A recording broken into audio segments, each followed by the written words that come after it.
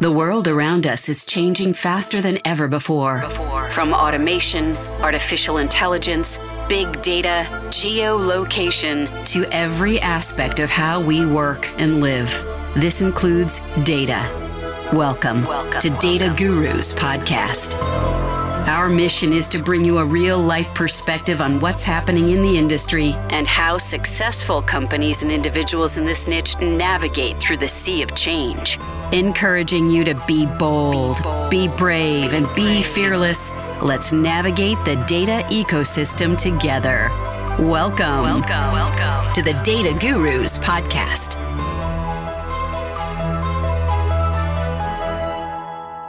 Welcome to another episode of Data Gurus. This is Sima, your host, and today I have Tim Clover, who is the CEO and founder of Glow, and also Sherry Frey, who's the VP of Wellness at Nielsen IQ. Welcome to the podcast, guys. And thank you. Thanks, Sima. I'm excited about this episode. Our society has been talking about sustainability, planet, societal responsibility as it relates to making sure that we understand how consumers think about things. So it's exciting. Before we dive into all those topics, I would love for you guys just to do a little bit of a brief background on each of you.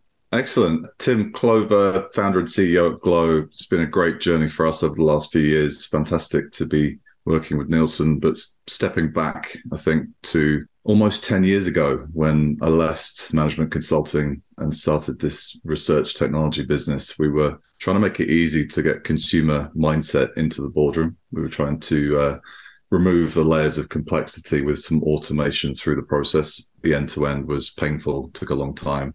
There's all sorts of fantastic technology now you can use to do bits of that, but we wanted to tie all of it together. So we set out on a mission to build Glow. Awesome. Thanks, Tim.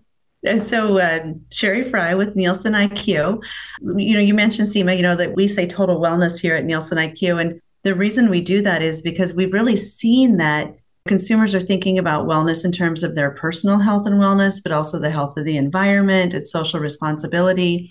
And so we built out a team here at Nielsen IQ, which is really around how do we help clients better understand what the opportunities are in the sustainability and social responsibility space. How do they think about the business case? When you think about your brands, where they are on the journey in terms of moving past BAU to sustainability to, for many, it's even, like not just sustainability, but regeneration. How's the world better? Because my brand was here.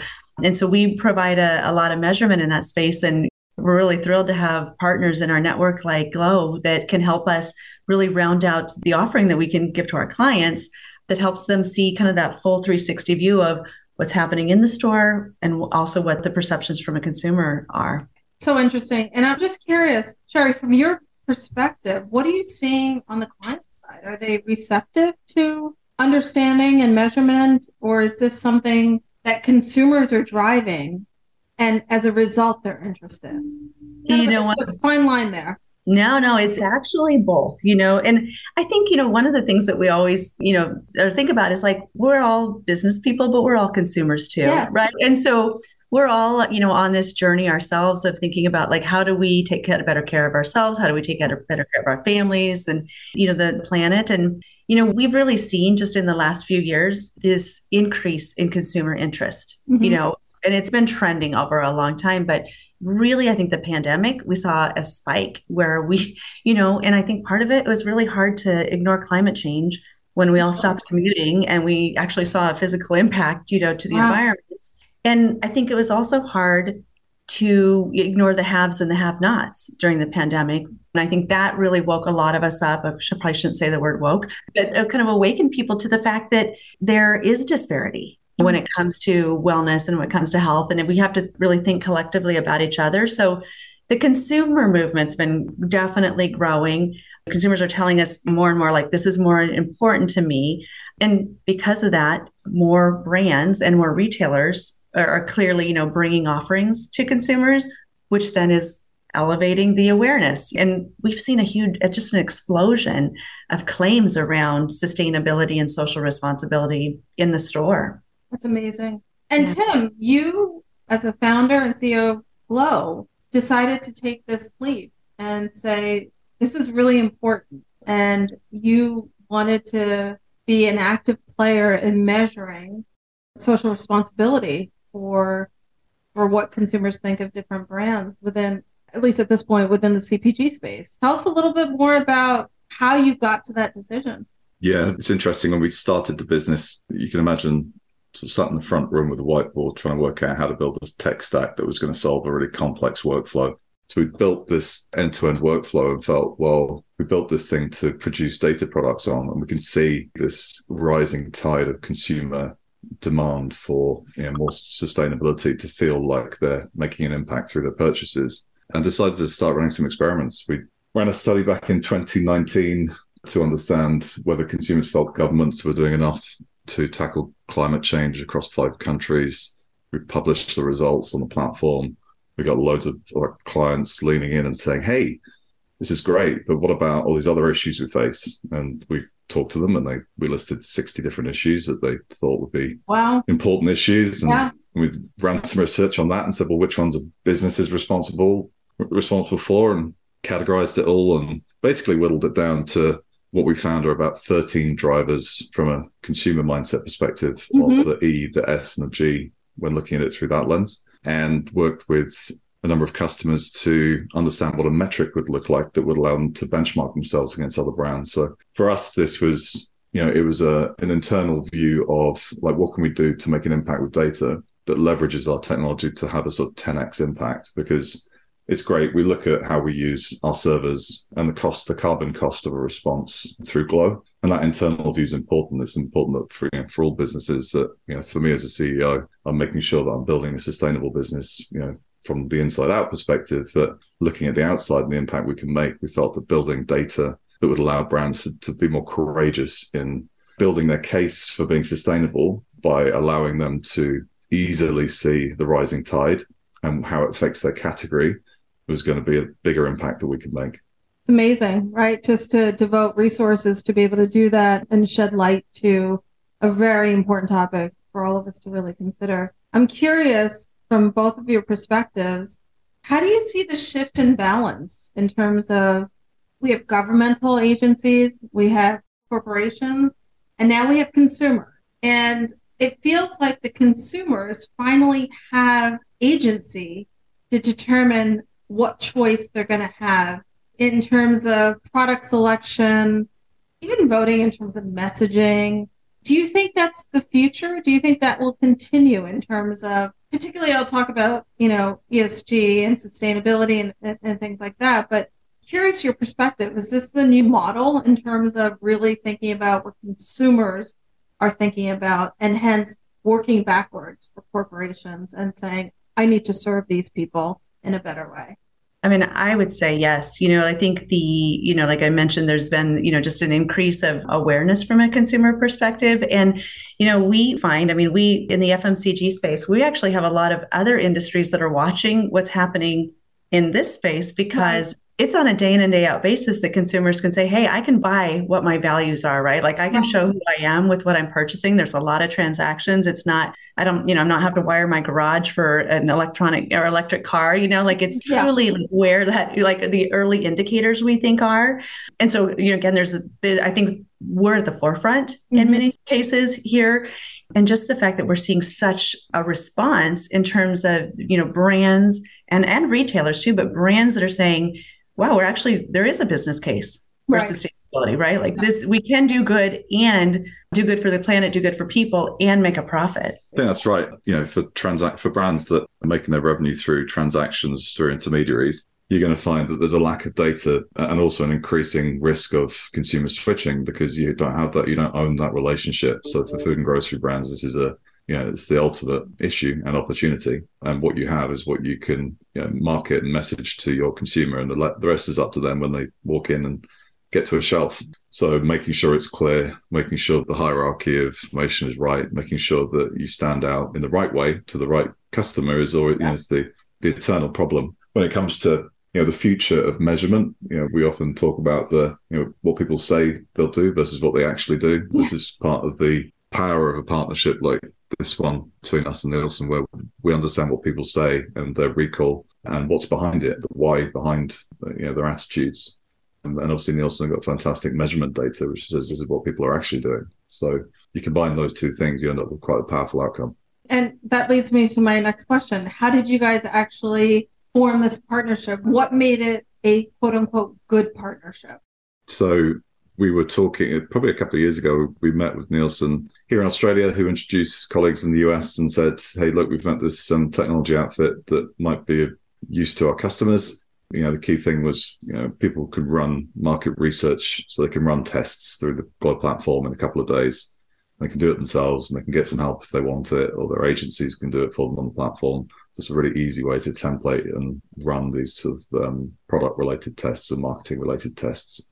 And for Nielsen, it was a case of, well, we can do that. We can do some of this, but it really, we're a big corporation. We've got, a lot of process, and introducing new technology and new ways of doing things is more difficult than partnering with other business that can do this and help customers at scale. So that was the origin of the partnership. And in that same period, I think through our development of this program with our Catalyst program, which is the open source research for good program, we had introduced these innovations to Nielsen through the journey with them and said, look, hey, we're working on these important things. Are you interested? Which led to our, meeting through the organization with people like Sherry's team to pick it up and see how we can take it to market.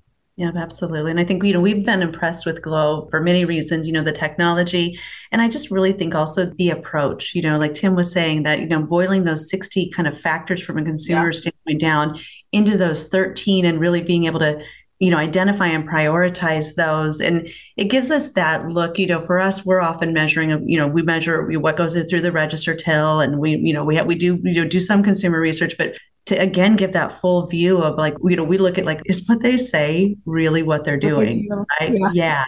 And if there's a gap, where's the gap, right? Yeah. Why is there a gap? That's interesting. There's a lot of people who are well-intentioned. Push comes to shove. Are they going to actually potentially pay a higher price for something that's better for the planet? This is the ultimate say versus do. One of the things around, consumers is we aspire to great things, but then we don't often act to our aspirations, right? Yeah. We're humans. We're human. We have other needs and drivers and things going on when we're actually making decisions, but we would all like to think we're good humans. And therefore we'll often say, in the future, I will do this to a greater extent than what they will actually do. And that can be a factor of 3 to 4 difference from what they'll actually do. It's different when you look at recall. So recall's not a bad measure for what I've done in the last week or month or few months. So you can usually recall what you've done, and in the right conditions, with the right conditions, you can actually capture that information reasonably accurately.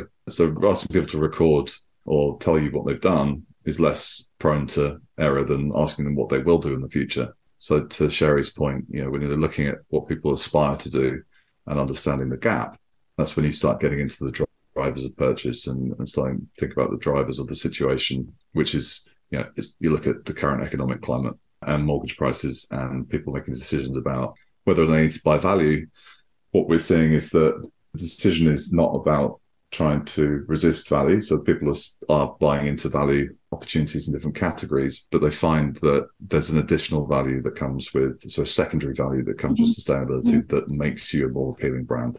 So these are the nuances that brands need to try and grapple with as the lots of brands developing value ranges. How are we going to make sure that we meet the value need, but we don't lose the sustainability component for those consumers to which that's important? I'm curious from your perspective and from both of your perspective, qualitatively, I'm not looking for data, but how big is that gap from well-intentioned to actually doing? Is it still significant, or are we narrowing? Is the gap narrow? So, what's interesting is we just released some research earlier this month where, that's the biggest question we get from all of our clients, which is like, okay, consumers say it, right? But do they do it? And so we actually took a look at 5 years of data, and we analyzed every category in the store to figure out, like, is there a business case for sustainability? And we actually did find, yes, that we're seeing growth over the last 5 years of products that have, and when I say sustainability, it's everything from true environmental sustainability to packaging to animal welfare to social responsibility. Like we're kind of using that sustainability as an aggregate.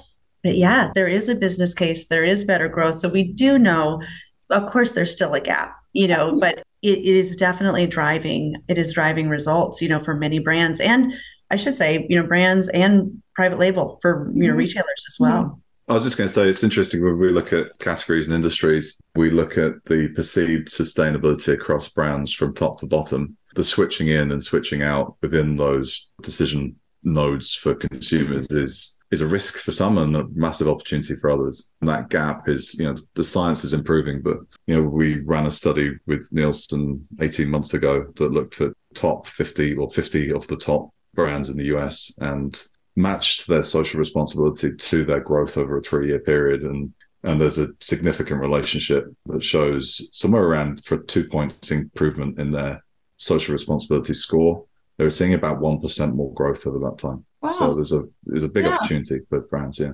Are you guys seeing any differences by generation as it relates to the need for corporations to act on being more environmentally friendly? I mean, Tim, you guys, I can talk to the generation, but you guys have some great stuff on the different cohorts, age cohorts. Yeah, it's interesting. And the issues are perceived differently by different generations. There's about 7 in 10 millennials and families have switched food and grocery brands based on sustainability perceptions in the last year. So we know that people are starting to switch. Now, obviously, we have a decent amount of items in our baskets. So picking through which what that looks like at a category level is ongoing work, but that's a higher level to the broader population. So broader population is about 1 in 2, so 50%. Millennials seem to care more. Interestingly, we see the issues that people care about differ. Surprisingly, we see that baby boomers care more about the plastic issue. I was surprised when you told me that. Yeah. So, and we were surprised and we thought about it. And actually in secondary qual, you find out that's about the fact that generation was around, was part of the invention of plastic, and feeling a little bit guilty about it. So, see variance in the drivers in different categories. You see a link between, so the drivers are things like, everything from doing the right thing to, from an ethics perspective, corporate wise, to, looking after plastic and waste, to looking after the natural environment, looking after suppliers, those sorts of things. And you often find, depending on the category, the closeness of context between the issue and the category is where consumers expect the category and leaders in the category to take responsibility. Yeah. I think, one of the things that we've been watching from a generational perspective, and by the way, I'm kind of a resentful Gen Xer who, like we always get ignored and we always, it's always like, oh, and they don't care about anything, right? Like, and we do, see, to Tim's point, it is nuanced, in terms of the claims, and it's nuanced in terms of the categories for sure. Right. We took a look though, in terms of, we were trying to figure out like, what's the future look like? And so we actually took a look at our youngest generations, and like even the 18 to 24s, and to see how are they doing, like in terms of their purchases. And one of the things that we found was, not just what they're saying, but they're buying. And we found that there's heavy users that buy a lot, they spend a lot. Sure. We are most intrigued by the low users where they don't spend a lot of money today. We found there were so many more of them. They actually indexed much higher. And so it actually, I think, predicts, and forecasts, for the future that as those younger consumers really, they're buying today, even though they don't have a lot of money, as they move more into their, earning years, I think we're going to continue to see those trends grow, really expand rapidly. I just want to make sure I understand what you're saying. Are you saying that the younger consumers are maybe not buying as much in terms of material goods? No. So what we did is we kind of took every cohort and we divided it into the heavy users, the medium users, and the light users of that cohort. Okay. But then what the intriguing thing for us was we looked at the youngest users, and even in the low spend cohort, there were just so many more of them. Oh, I see. So like they, even though they don't have a lot of money to spend today, they're still buying, They're still buying, so many more of them are buying. Got it. That's the wallet of the future, right? So the wallet of the future cares more, and the future's coming quickly. It's like we think the window. I almost feel like it's almost here. Well, put it this way: we're approaching about 12% of consumers who are really active in switching brands, and that varies. There's a much higher percentage that will switch, but regularly switching across multiple categories is about 12%. That gets to about 16, 17%. You're going to see a huge tipping point. Like this is going to transform categories in 3 to 5 years' time. So the investment you're putting in now into R&D and plant and equipment that can produce things in a more sustainable way is going to pay off. So, we hear brands sort of talking about, well, I'm sort of on the fence. We're going into possibly a bit of a downturn. I'm not sure if I want to continue to commit to this journey. You start committing to this journey, it takes a long time to build up, not just the talent inside your organization that cares and can deliver for you, but also to make sure that the infrastructure you've got in place can support the future that you need to be part of. For sure. Actually, Tim, you kind of reminded me of Sima, one of your first question when you were saying, like, is it the business or is it the consumer? Of course, we're talking a lot about the consumer, but, there are a couple other factors too, like especially here in the US, with regulations and legislation, the SEC requiring scope 3, and now fines around greenwashing, that we're, starting to see more. But Tim, when he just mentioned the cost, I think one of the, two things we're seeing is, the climate change is real, right? And, it's causing supply chain disruptions. It's causing increased energy costs. Like it's becoming that thing where, it's changing how we think about the business case for it. And, interestingly, as we've been watching through the kind of impact of inflation, my team, we track a lot of wellness trends and we've seen some trading, like, oh, okay, I'm going to trade out of organic or I won't buy it as often. But we've seen much more stability in the sustainability attributes and the social responsibility attributes where we're not seeing. In fact, truthfully, we actually hypothesized we would see that. We would see people trading out. And the fact that we didn't, and the sustainability, not to be trite here, but it can make your business, truly sustainable, we think is an interesting factor, again, from that financial aspect for companies. That's interesting. Yeah. That's fascinating that you're seeing that in the data as well. Yeah. Tim, you guys just launched the Food and Grocery Report. It has access and shares it with clients as well. I'd love to just get a few nuggets. I don't want to give away the whole story because obviously, brands want to get access to it as well. But any key nuggets you want to share with us from when looking at the data that you found surprising, interesting, or as expected? I guess that's just to provide some context on the report itself. So we have under measurement over 600 brands in a number of countries. And this is growing every month. It's, we feel sort of blessed to be at the forefront of this because we started off just doing some experiments and then suddenly the momentum has carried us into this position and we sort of feel that we need to see it through. So we across different, so in the US, the UK and Australia is sort of our tier one measurement markets. We also look at the performance, like whether or not industries are doing enough and compare different industries. So comparing whether or not, food and grocery brands versus retailers versus banks versus insurers. So we're looking at a whole 15 different industries. So the food and grocery report that we've just released is about food and grocery, and it provides some context of food and grocery versus other industries, but also starts looking at some of the macro opinions that hold across different industries as well to sort of get that helix of the best performers to the poorest performers in category and starts to build out what's consistent and inconsistent or what's common or uncommon across different brands and categories.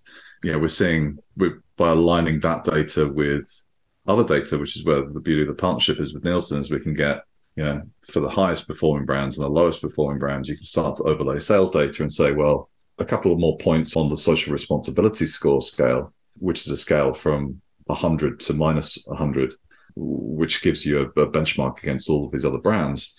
2 points can relate to about 1% improvement in growth, right? And that's for the better performing brands. And obviously, if you're below the average fee category, you would expect to grow less quickly than sustainable brands just because of the impact of those rising tide within most categories. So we're able to overlay, and in that report, we've been able to sort of overlay and talk about some of the consumer side business case, which would complement, I think, what Sherry's talked about with Nielsen's work for, the other sales related analysis that's been done. 1 in 2 consumers, so half of us on a personal basis have switched a brand in the last 12 months. We're finding more people switching into sustainability than switching out of it, which is consistent with what Sherry said. So people trying it and saying, well, actually, I don't want to feel like every time I'm picking this up, I'm creating a waste problem. Like I don't want to feel like I'm contributing to a health issue. The wellness thing on all levels is important.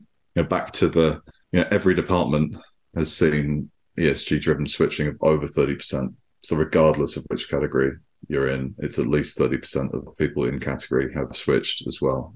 The top 10 brands rate twice the rate of the average. So there's a growing difference for brands that are, especially those that are deliberately purpose driven. Like the key part of their mission is to be different with purpose and talk to one or many of those drivers, or the sort of alignment with those drivers. Those brands that are doing that are standing out in the data. And are those typically challenger brands? They're typically challenger brands or established brands that were challenger brands and are now just completely changing categories.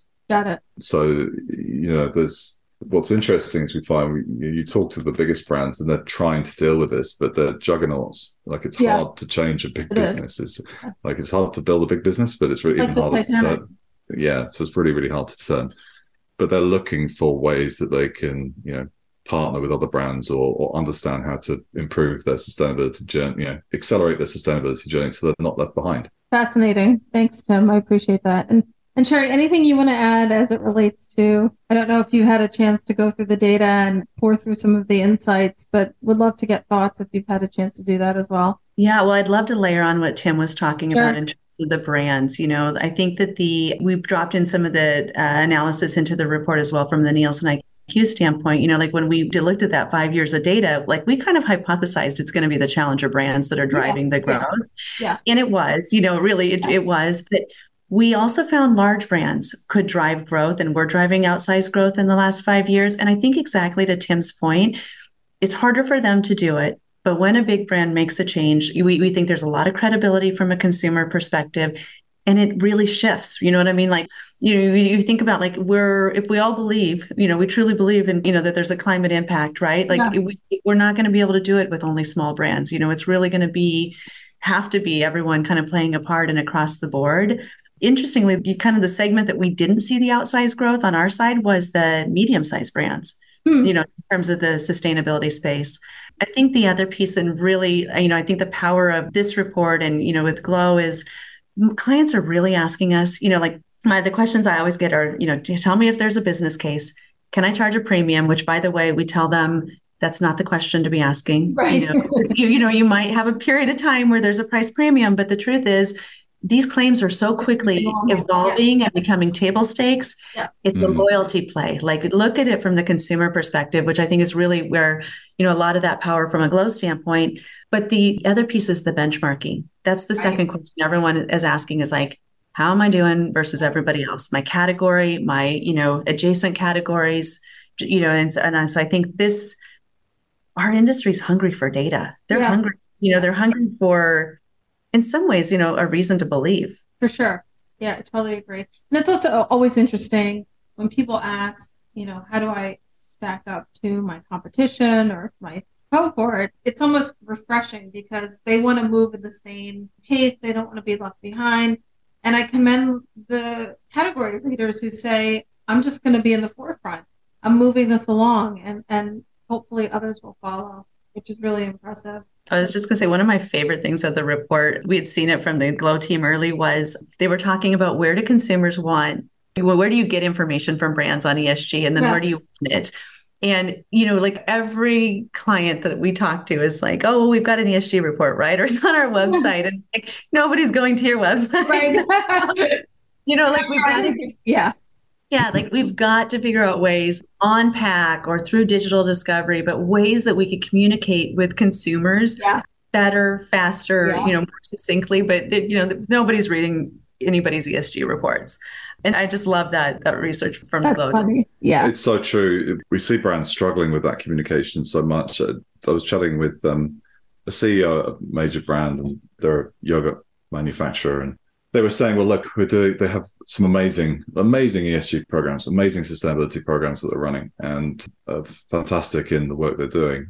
But they're reticent to talk about it because they're worried that, well, actually, our product comes from cows, and cows produce a lot of methane, and our journey to net zero is fraught, but we're trying to innovate non-dairy alternatives, but it's going to take us a long time. And we say, well, tell that story, explain. We see one end of the scale, you got greenwashing. At the other end, we have what we call green whispering. Yeah. Green whispering doesn't get you anywhere. Hiding a report on your website is not going to do anything. Find a way to create bite-sized information. Consumers want to understand the issues and how brands are investing in solving the problems and how buying those brands is contributing to solving those problems. We see consumers responding really bad to grandstand claims. So people saying, I'm going to be net zero by 2050 or 2030 or whatever the accelerated net zero point is.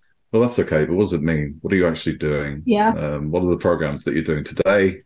What are the challenges we're trying to face down? What are the progress we're making? For consumers that want to understand more in the information age, there's so many different media you can use to start telling that story. And if you don't tell the story, if you tell it badly, then you get left behind. We're seeing that in the data as well. Authenticity still is incredibly important for consumers to be able to trust and understand what brands are doing. Tim and Sherry, thank you so much for joining me today. I thoroughly enjoyed this conversation, and I look forward to learning more about the future of understanding what brands are doing as it relates to ESG initiatives. Thank you. No, thanks for having us. Thanks, Sima. It's been great to get into it. Thanks, Sherry. Thank you. Teams are in flux, but you still have to get your research in field. Partnership with Paradigm Sample means you get our expert focus on every detail of your project. We have access to over 1 million consumers and many business professionals who are eager to voice their opinions and participate in traditional and non-traditional online studies, whether it comes to sampling, programming and hosting services or consultation. We are agile and quick to meet your needs. Visit paradigmsample.com today. Thank you for tuning in to Data Gurus Podcast. This episode has ended, but your exploration doesn't have to. Head over to www.dataguruspodcast.com and access all the resources and links mentioned in today's show. You'll also find bonus content available to our podcast listeners exclusively. That's www.dataguruspodcast.com. Until next time, be bold, be brave, and be fearless.